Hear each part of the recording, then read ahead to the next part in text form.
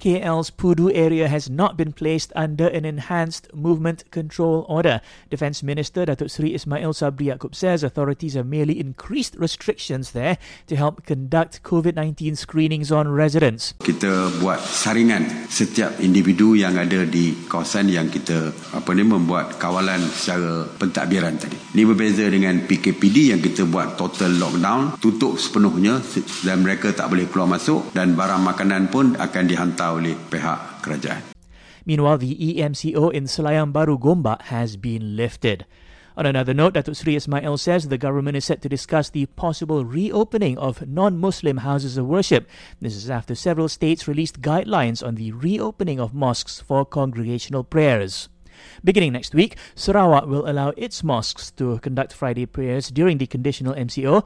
Officials say only selected individuals are allowed to attend in groups of not more than 12.